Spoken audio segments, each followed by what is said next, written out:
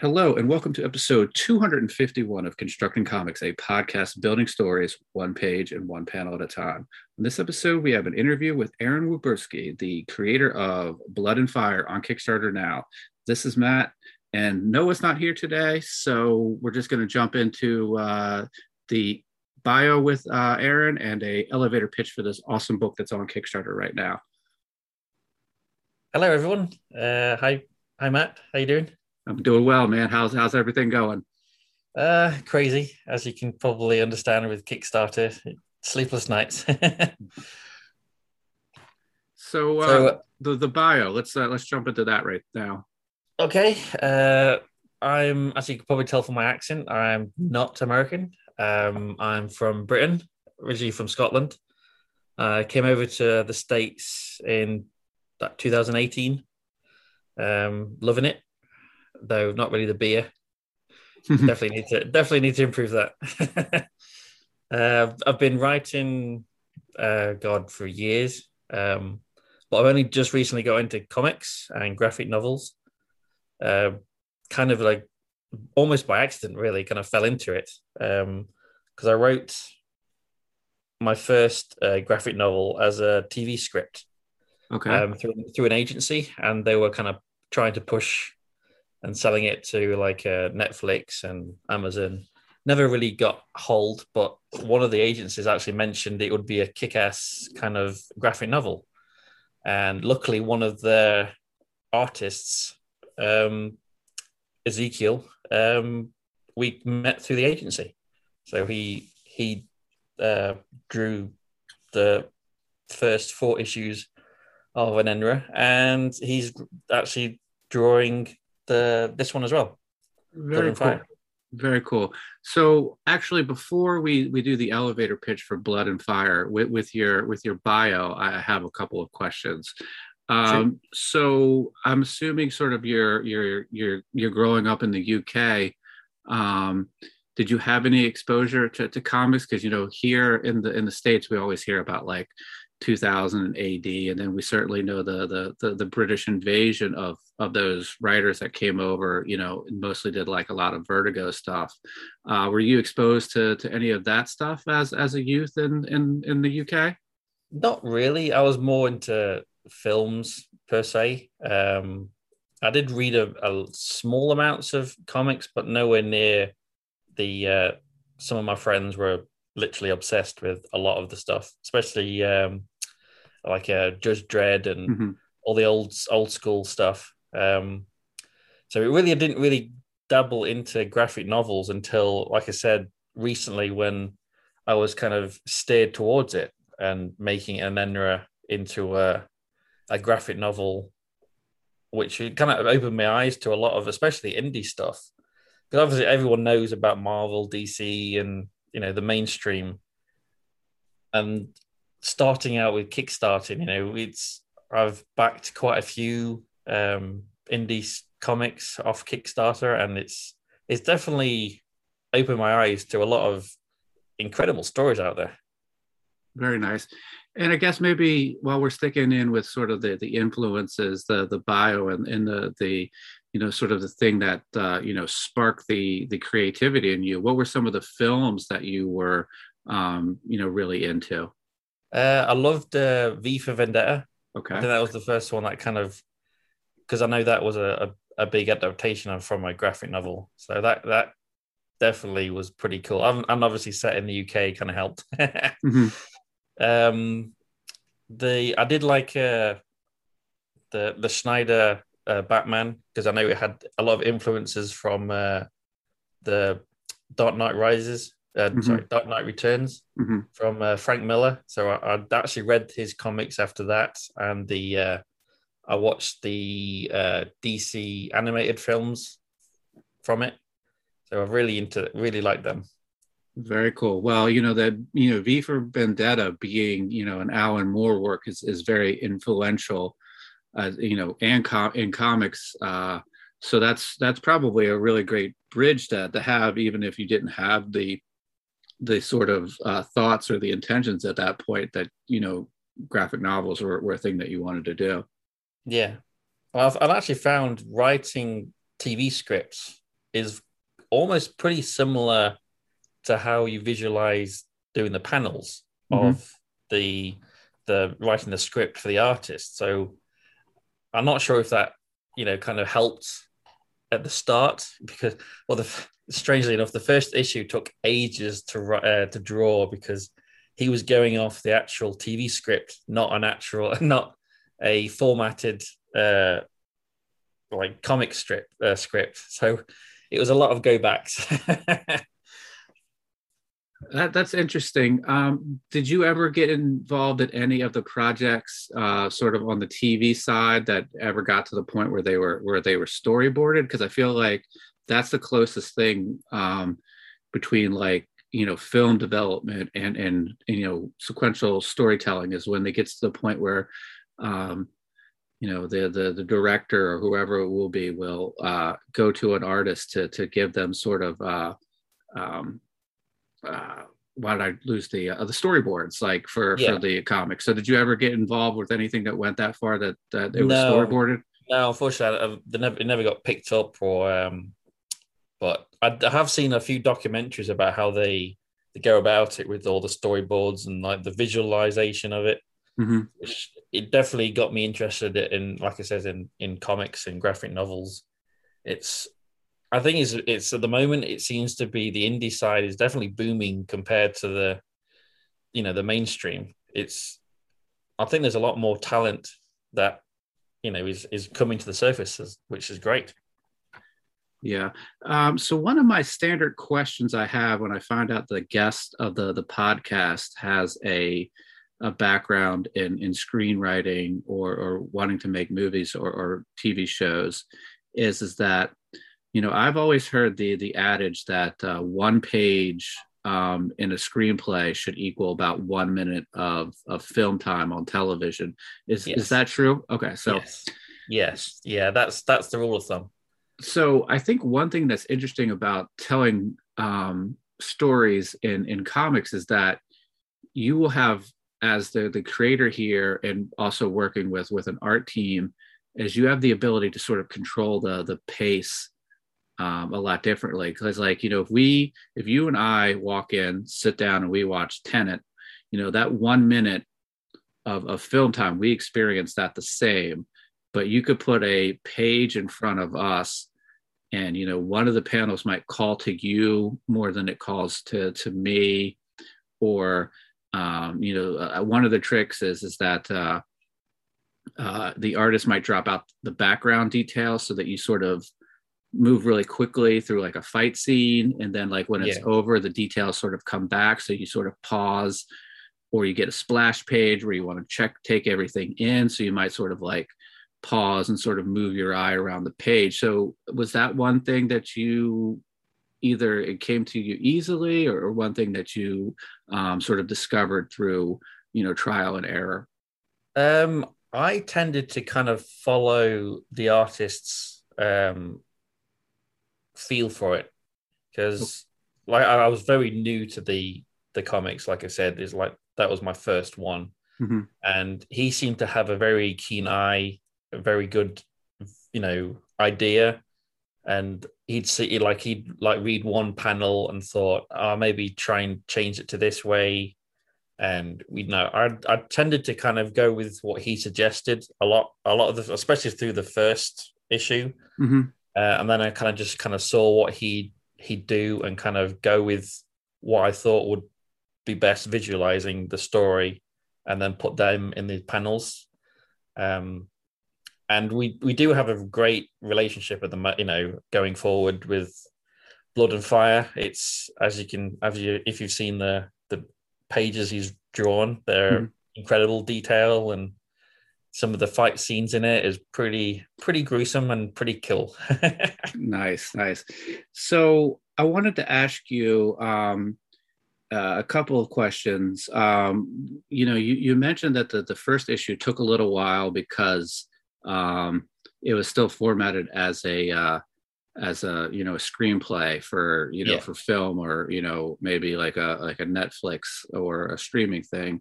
Um, did when you made the decision, or this, you were given this encouragement to look into making this a graphic novel, did you get like how-to books, or did you go into a comic book store, find something that you thought looked really cool and didn't just go, all right, I'm going to read this and I'm going to try to reverse engineer it? What was your sort of process there? Yeah, basically all of the above. Okay.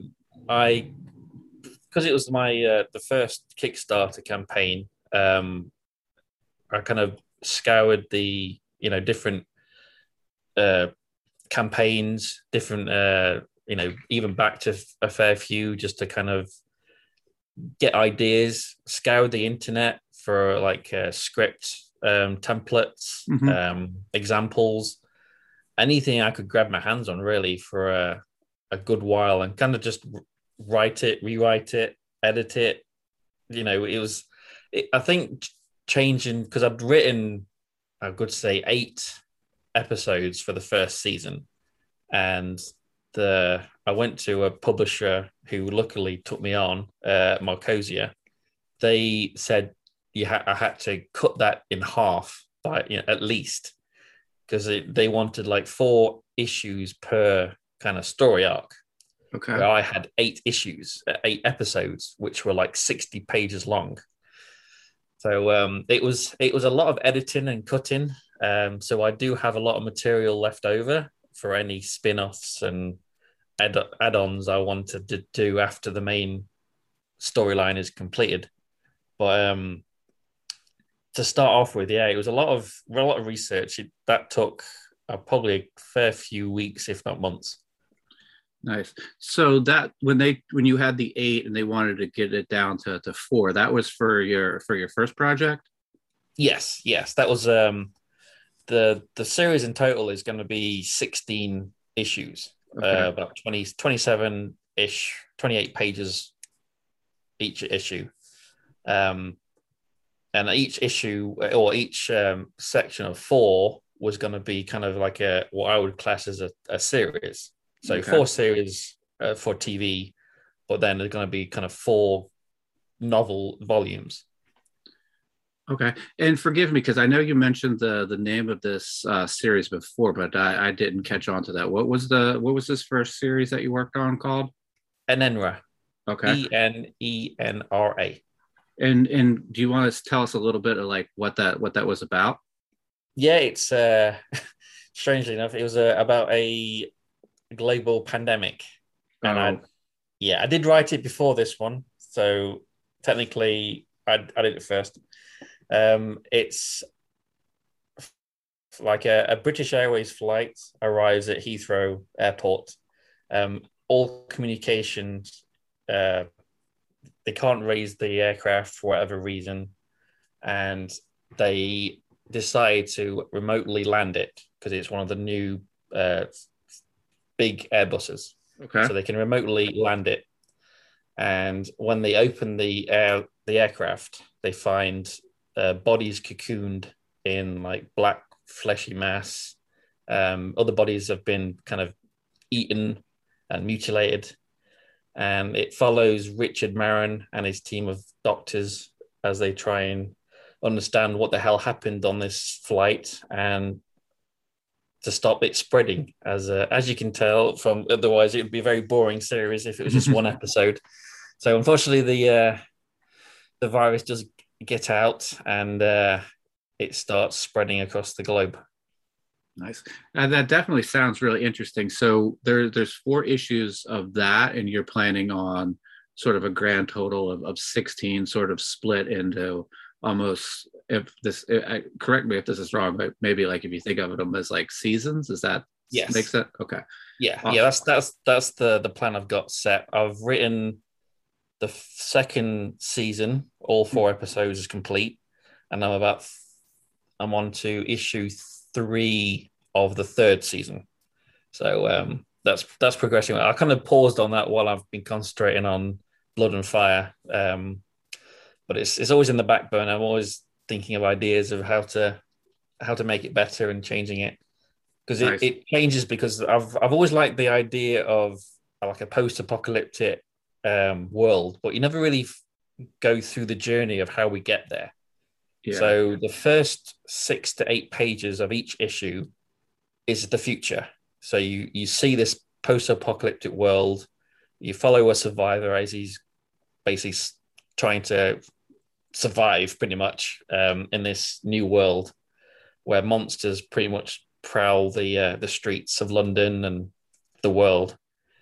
And then the main body of each issue is the journey of how you get there. Very interesting. So the artist that worked on that series that we just talked about, is also the same artist that's working on Blood and Fire, correct?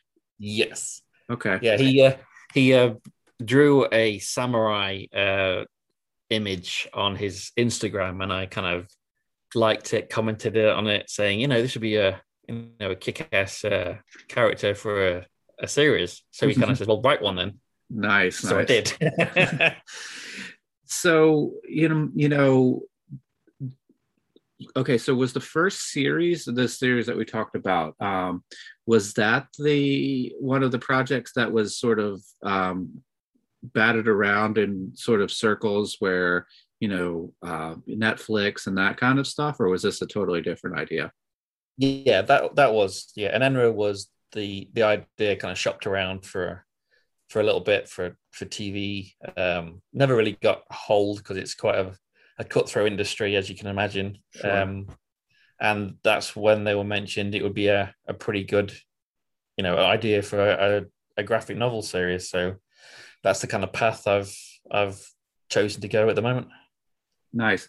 So this is obviously something that you worked on for quite some time. Probably when you're sitting down at the laptop and you're typing away, you're figuring things out, you're developing characters and stories. You're probably seeing some of this stuff in your mind's eye, and it's sort of playing out as a movie or a TV show in your head.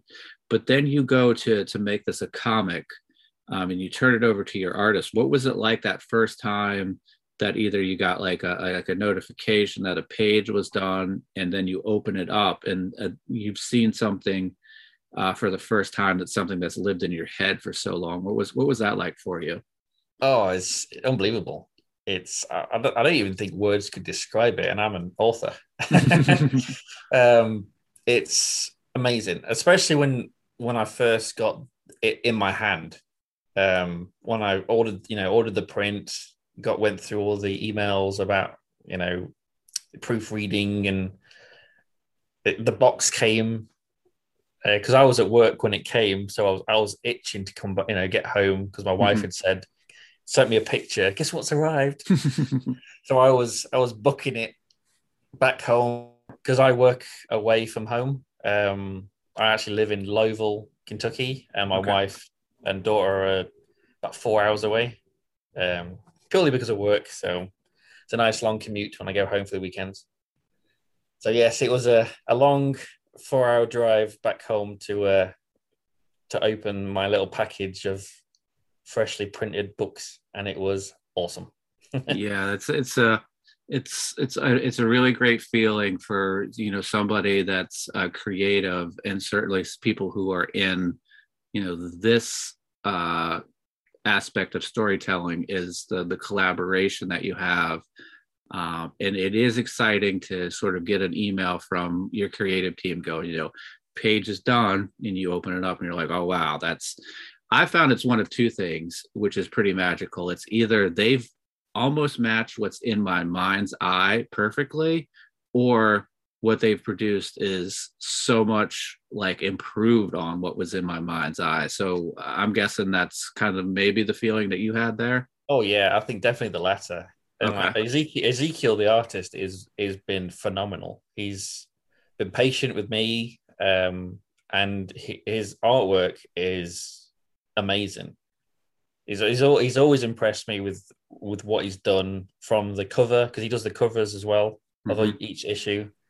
And like, because he did one cover for the last series, and I went, I'd love that for the next batch of issues, because I have an idea of what each volume is going to have on its front cover. Hmm. And I said, that would be awesome for like the third volume. And he went, okay, I'll just redo another one. So I've got, he's just, and then he just goes back and starts again. And it's been, he's been doing that from day one, and I cannot fault him at all. I just hope no one steals him. Yeah. So I'm looking at the Kickstarter page, and when I scroll down to meet the team, you're listed as the writer and creator, and there's a photo of you, and then next to you, I'm assuming that these four cover images is that's the series, and those are Ezekiel's. Yes. Yeah, those are pretty amazing. Yeah, because I've got the idea of like the different stages of the cocoon.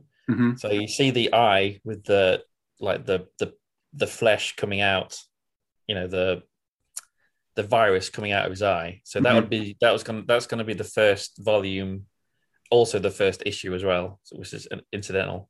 And then the fourth one, which is the bottom right, that's going to be the second volume page as it's slowly coming out of the cocoon. And then obviously Ezekiel's done the third, which is going to be kind of more visual of it coming out of the cocoon. And then the fourth one, I've got the idea of having a similar eye, but it's been mutated, because that's what the virus does. It doesn't just kill you, it mutates you as well into something very nasty. Nice. So I want to make sure that we maybe move our attention to Blood and Fire, the current project. So you had mentioned that maybe the spark of the idea was seeing Ezekiel draw like a really cool samurai, and then you guys had this back and forth. And he was like, hey, go ahead and write one. Did you have any sort of things tucked away creatively, or from that point on were you like, all right, now I need to do this? Or did you have something that you're like, okay, I can take elements of this and get running? Or were you just sort of a blank slate samurai story, go like, how did that work? Completely blank slate. I had no clue whatsoever what to write. I had writer's block for that for probably a couple of weeks. I didn't even think about it, to be fair, like I said, because I had no idea. I just thought his image was really cool. I've always liked, samurai, especially anime samurai with, I can't remember the names now. Can't pronounce it. Champaloo? I can't remember if that's pronouncing it right. It's very like beat pop kind of samurai. Okay. Love that. But this kind of mulled over time. I always kind of like the revenge tales, but again, I like horror as well. So I really kind of wanted to put like a horror spin on it, and that I think I've nailed that with the action. There's a lot of sword fighting, a lot of, I would say, decapitation, and there's a few scenes which I cannot wait for him to draw. I won't spoil it, but it's a lot of blood. So yeah, it kind of evolved over time very slowly. So if this gets too much into spoilers and you don't want to talk about it, is there a horror aspect, like a supernatural run, or is it just sort of horror in that, like it's violence, a lot of fighting, a lot of carnage? Like, what's when you said there's horror in it, like what are we getting here? Yeah, there's very big supernatural. Okay. In it. It's I can't go too much into it because it will spoil it, especially the ending. Yeah. But yeah, there's a lot of supernatural in it, and the main character, Nakaki, he's on a warpath. Nice. Yeah, we don't want you giving away any spoilers. And also that would be a great sort of tease. You get this book, you pick it up, you're going through it, you're like, all right, what am I going to get? Do I have a clue here as to like that? So I think that's a good way to tease it there. Yeah. Cool. So and it's only 3 issues as well. This Okay. this this is not a long haul 16 issue like the other one. This is 3 issues. Sync is like a one storyline.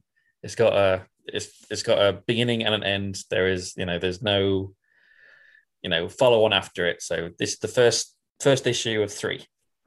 Nice. So I guess a couple of questions there. First being, do you sort of, as an independent creator, you don't have the machine of like Marvel and DC telling you it's 20 pages, it's 22 pages. Are all of the pages sort of the close to the same page count, or do you sort of have to vary that as what you're trying to tell in those issues? Yeah, I try and keep them to 27 pages purely because the 28th page I want as the backer thank you page. Mm-hmm. So all the names of all the backers will be on the 28th page. Nice. So I try to keep it at 27. Mm-hmm. Sometimes kind of stretching out some scenes just to kind of fit it in. Yeah. And then I have thought about combining them into one large novel. So obviously that 28th page would be lost. But I'm not doing any double pages, so it'd be quite seamless kind of merging them all together.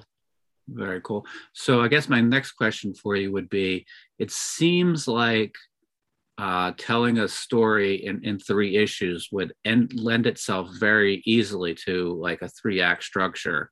Did you use a little bit of that when you sort of said, hey, I'm gonna do this in 3 issues, so basically 27 pages divided into thirds, or is it just sort of like let the story sort of go where it goes? I did well. I usually, how I start out is I write like a brief treatment, like a page of the idea, Mm-hmm. and then I go into more detail of an outline, and that kind of I split that into the issues.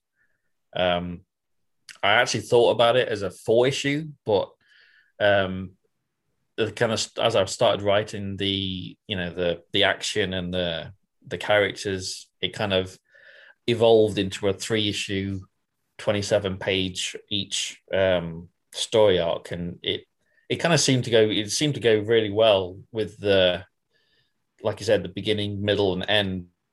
And it's like this is the beginning issue, the second is like the middle, building up to the climax, which will be the 3rd issue. And Sure.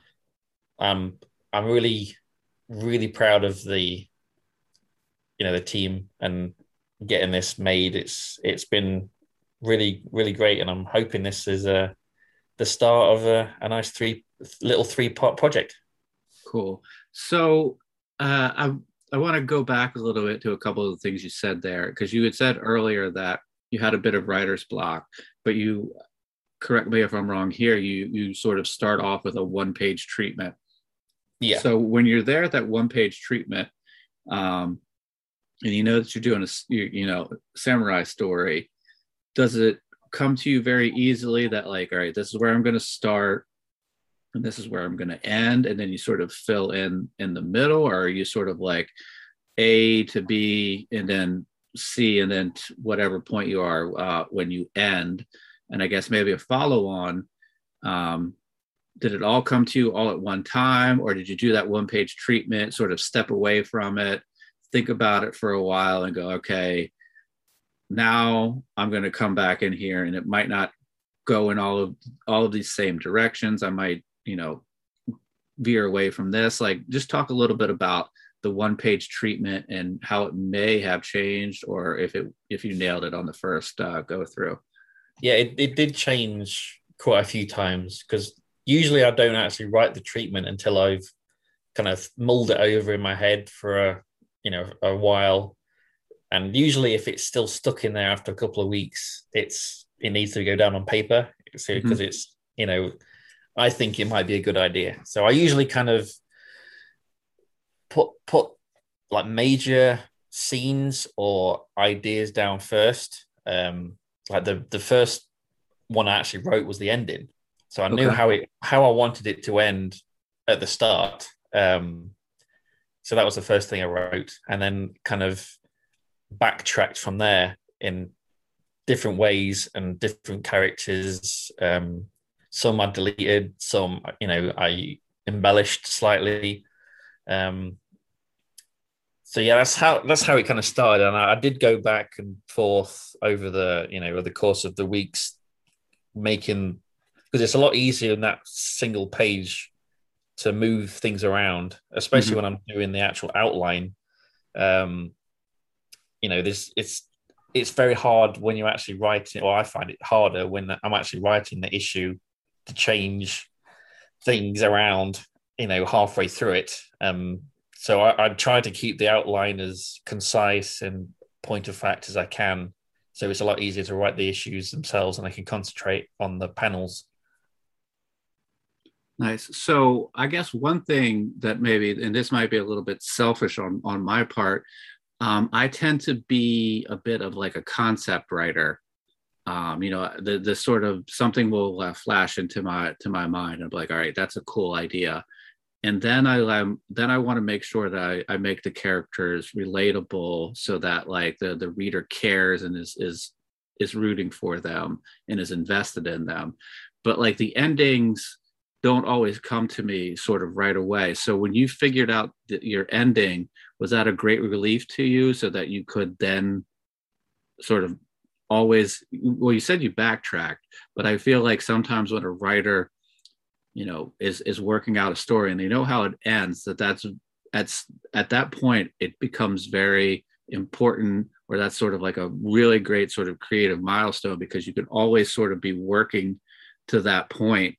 And and then like you don't meander, because I don't know if you're like a Stephen King fan, but like he doesn't, there's the pantsers and there's the plotters, and he's just sort of like a pantser, or he like puts people in a room and just sort of like lets them sort of develop the story in his head. Like that would give me a bit of a just sort of like a heart attack. Like, all right, I got to make sure that like I'm not meandering. I'm on task. So like when you figured out how it was going to end, was that a great relief for you? I think so. I think I'm kind of a bit of both, because I do write novels as well, and I'm writing a dark fantasy at the moment, and I know how the fifth book ends. I know how the whole thing ends, but getting there, I kind of meander. Like there's characters which I didn't think much of in one book is actually now one of the main villains. So it can be very I don't know, fluid in that regard in novels, but I've found it's a lot easier for me doing graphic novels to keep like a more structured outline and plot. I think purely because it's a lot more confined with what you can put on the paper with the graphic novels, and all the descriptions and the things you can put into an actual a novel.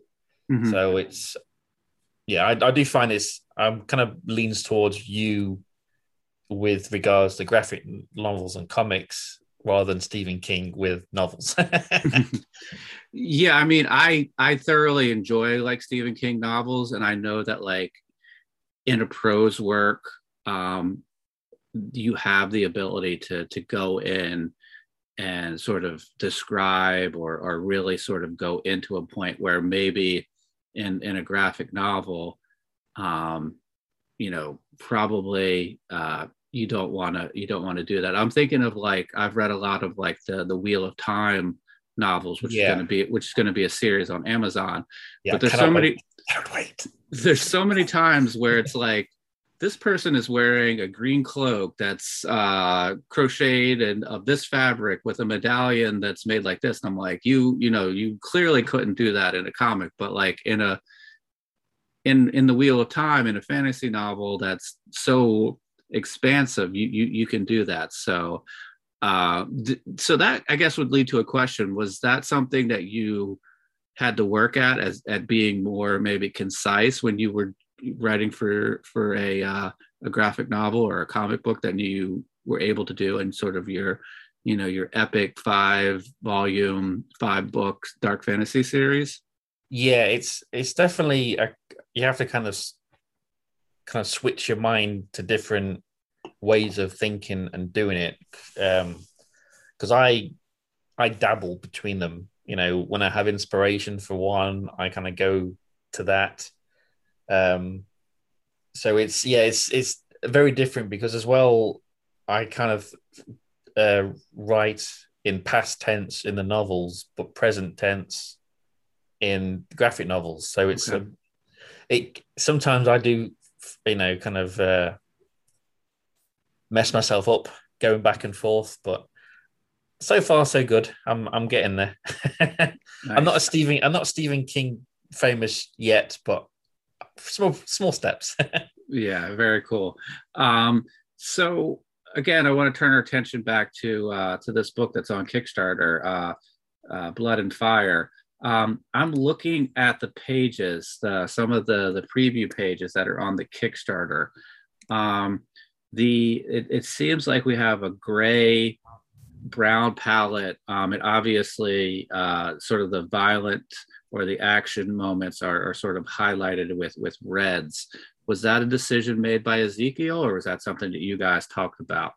That's something I wanted. It was originally going to be just black and white, but Mm-hmm. I wanted the one color in there is just going to be the blood Okay. because I want it to kind of jump out at you, especially with the action scenes that are coming up, and I wanted them to kind of like jump out at you, and he did an excellent job because I wrote the action scene and he captured every single one perfectly. Very nice. So let's talk a bit. I know we talked a little bit about the story, and we know that there's a sort of a horror supernatural aspect to it that we're not going to go into. But who is you mentioned the main character of this story? It's a revenge story. Can you tell Yes. us again, without going into any spoilers, like the tell us about the protagonist that we're going to follow in this story? Nakaki is a seasoned warrior. He's a samurai, um, and follows his lord and master, Nobu. He's a kind of a nickname. Mm-hmm. He's got a loving wife and daughter, but unfortunately, it's set in a time in the 16th century of Japan when pretty much most of the country is gripped by chaos and anarchy, as the government has lost control and the ruling warlords of different parts of the country are just waging war, trying to seek power and territory, and we kind of see Nakaki at the start, bleeding, wounded, um, seeing his wife and daughter's kind of images in front of him as he's about to be killed. And then we kind of rewind a few days to see his village and his, tranquil life of a samurai beyond the sword. Mm-hmm. Um, that you kind of sometimes get glimpses of in certain tales, and I wanted to kind of emphasize that with his wife and daughter. So you'll see them joking and being together in later kind of pages. You kind of glimpse it at like page 4 where you see them kind of practicing sword fighting and horse riding and archery. So it's a nice little nook, little village, kind of out of the way. But unfortunately, you can't really have a storyline without a baddie. Mm-hmm. And the Lord is receives a message because his brother is dying, and then if he when he dies, Nobu becomes the Lord of the family, and he doesn't want it, but it's tradition, so he has to go. So he takes Nakaki and several of his retainers with him. Um, but unfortunately, when they arrive at the castle, they are betrayed and all hell breaks loose. Not literally, but figuratively. Nice. Yeah. So that I feel like that what we talked about and we with the creative process, but I feel like that like really sort of tied everything up really good as far as story and stuff like that. So when I have people on that are running a Kickstarter, I like to ask a couple of like standard questions. And I see from your profile you've run four before, so you're sort of like what to expect. Um, but what kind of Kickstarter runner are you? Are you a refresh, every so often? I mean, personally, myself, I might refresh like every minute, every 30 seconds. But are you able to sort of mellow out, go do something else, come in and see like what the backer count is and sort of that kind of stuff? Like, or so I guess basically what I'm asking is, are you able to relax, or are you there every moment seeing what's going on? Yeah, I don't know if there's anyone who can fully relax while doing a Kickstarter. Sure. I'm definitely a probably 6 times a minute, just refreshing, just in case. Luckily, I say, work kind of allows me to kind of pull me away from it and give me a bit of a breather, Mm-hmm. and my family as well during the weekends. But yeah, I'm definitely scrolling on my phone or refreshing on my computer just to see if there's been another backer or comment or something. Mm-hmm. See Yeah, if it's nice. I'm with you. I'm a constant refresher. What's going on. What can I do to sort of improve the messaging and stuff like that. But when I have people on that are just like, yeah, I'll go. I launched it. I check in the evening, see how things are going. I'm like, you're a stronger person than I am, because I would every ding on my phone or whatever, I would have to look to see. It's like, hey, is that something related to my Kickstarter? Yeah, I'm definitely with you. Yeah, any buzz or anything. Like my wife could be texting me like, "But you're not part of the Kickstarter. Why are you texting me?" Yeah. Do you I don't know if this is the case for you, but I sort of have almost like an unspoken agreement with my wife that when I'm running a Kickstarter, that I'm going to be a little manic, and like, if I'm walking around and I let out a sigh, she just goes, "What is it?" And I just go, "Kickstarter stuff." She's like, "Okay, just move on. Just walk out of the room." Do you have sort of a dynamic like that? Yes, yeah. She didn't actually know I'd launched this one, Mm-hmm. but she kind of sensed something wasn't right. So I said, "Yeah, I'm running a Kickstarter." Well, because I send the posts on Facebook, so it didn't take her long to figure out what I was doing.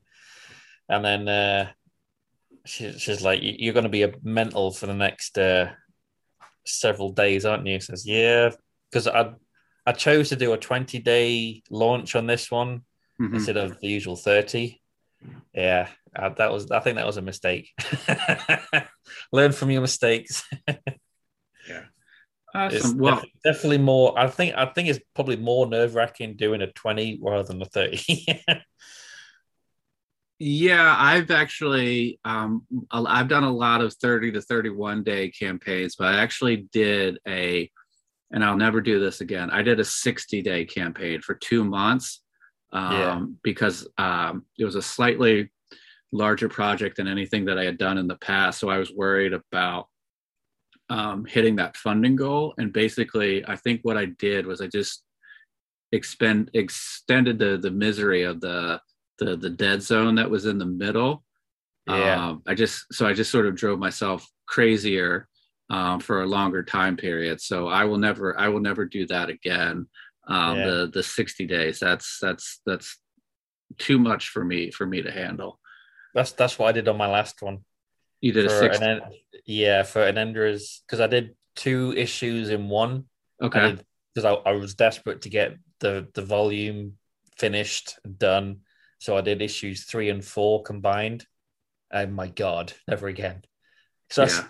after the 60 day, I was like you, it was like that lull in the middle seemed to last forever. Hmm. And I was like, right, I'm doing a 20-day next. So I went from one extreme to the other. Yeah.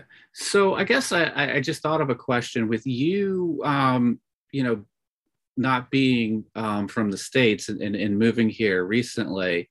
I'm assuming you have a lot of friends and family over in the UK. So how do you try to time messaging for the Kickstarter so that like folks there might see it as well? Because they're what, roughly 10 hours ahead of us.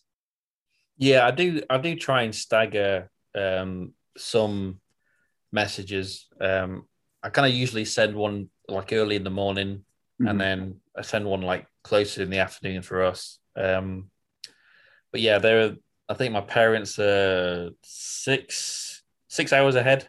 Okay.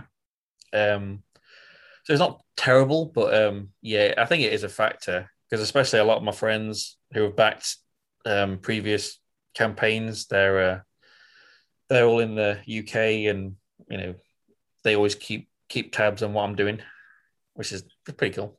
Yeah.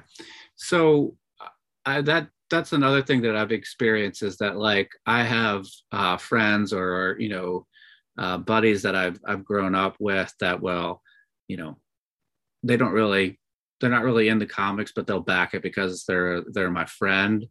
Um, have you seen a lot of crossover from your other story? You know, the virus, the outbreak, sort of the more sci-fi, like modern day horror to a um, you know 16th century you know feudal Japan samurai story. Do you see any names that you're like, okay, I know that name. That's one of my backers and fans from the other series. Have you seen any of that? Yes, yeah, and it's awesome. You know, when you see someone coming back for like you said, this is a completely different story, different setting. I don't think you could get any further apart if you tried. Mm-hmm. Um, and they've come back and backed it. So I'm super chuffed. I cannot thank him enough. Awesome. Yeah, that's a lot of fun. And I think that's, you know, one of the things that like uh as creatives, you know, there's the saying that like if you can get 1,000 true fans, like that'll really help you. Like, you know, and I would think, and I'm just drawing a comparison here, but like, you know, if you're a Tarantino fan, like you like Kill Bill, but you also Yeah, like the Django, I was the not the Django, like you just sort of you follow him no matter what the story is, right? So like that's pretty cool that you're sort of starting to build that base here. yeah. I'm hoping that's the case, and you know, gaining fans is the dream. You know, is the dream. It's like it makes you a writer Yeah. and an author. You know, I could write like the best novel in the world. If no one reads it, then you know it's just going to collect dust on my laptop. So Sure. you know, having followers and backers on Kickstarter is you know it's all about them. You know, they're giving their hard earned cash Yeah. for your product, and you know, I try and be as transparent and as clear and as I can be. Mm-hmm. And you know, if when they come back, it proves that you know I'm doing things right, and you know they're liking my stories and my you know and my comics, and hopefully they you know come back for more. Nice. Yeah, that actually made me think of another question for you. With your novels, what is your distribution method there? Do you have a publisher that puts it out in the bookstore, or are you doing like an Amazon Kindle and a print on demand? Like what's your structure there? I'm currently writing them. Hmm. I've written the first novel, yet to be edited. Okay. But I've I'm going through the self-publishing route on those.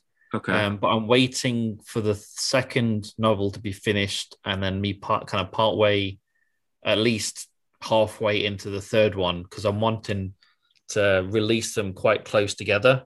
Uh-huh. So when the first one's released, get some, you know, obviously some followers, and but then release the second one maybe 2 4 months separate, and then by the time that's released, hopefully the third one would be close to to releasing two, and then you have a big, I'd say, legacy almost to be able to push and grab audiences and followers to be able to get the money in and help to pay for the follow-ons. So that's the idea I'm kind of sticking to, Nice. because I've gone through traditional publishing. I've sent upteen thousands of query letters, and every time you have that email in your inbox from a potential agent, you kind of like, do I open it? Is this the one? You open it,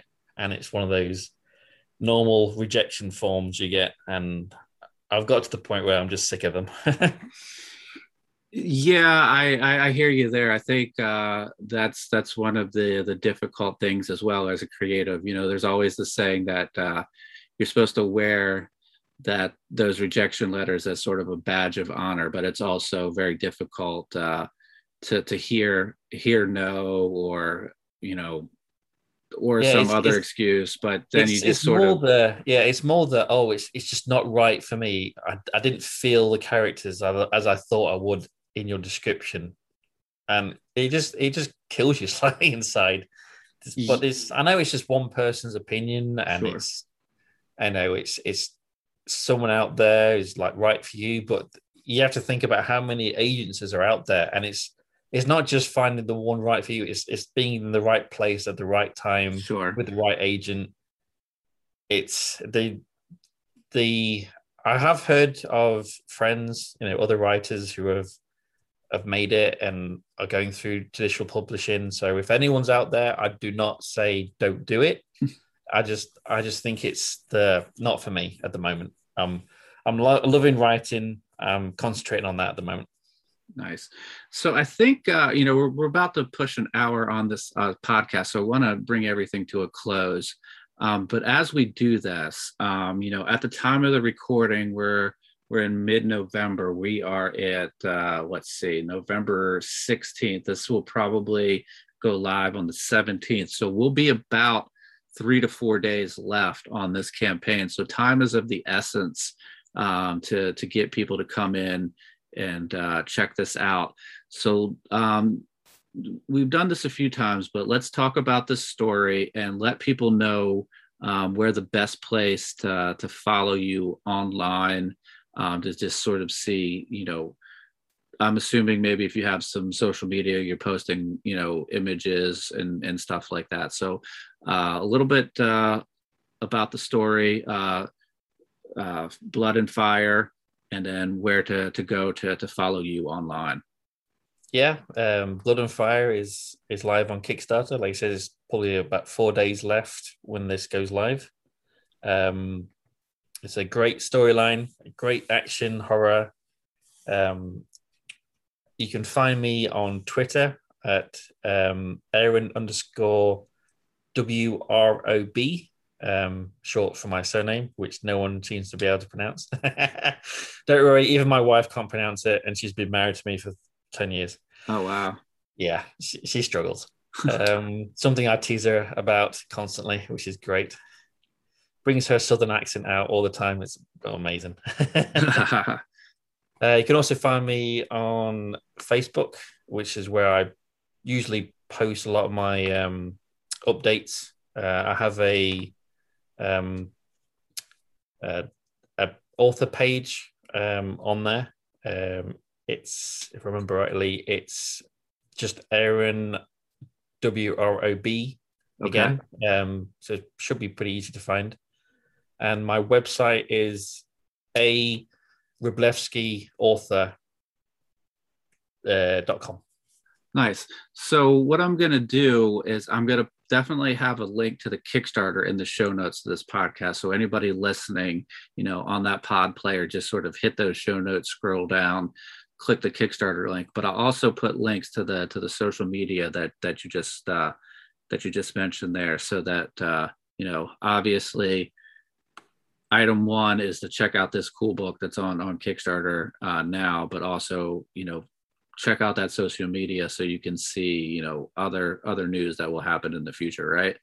Yeah, please do. I've got so many different projects coming up.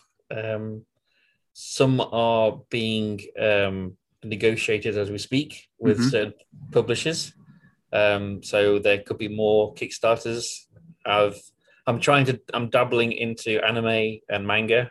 Um, so the publishers of this are very keen on other projects of mine. So watch this space. Nice, nice. Fingers crossed. Cool, cool. Well, the best of luck there. And again, I just want to encourage anybody listening. Again, at the release of this, time is going to be of the essence to go in and check out this Kickstarter. Um, so once again, thanks for listening. If you could give us a rating and review on the podcasting service you use, we really appreciate it. There'll be a second Kickstarter link in the show notes, and that will be to Future Sci-Fi Tales. That is an anthology that Noah and myself have a story in that's currently on Kickstarter.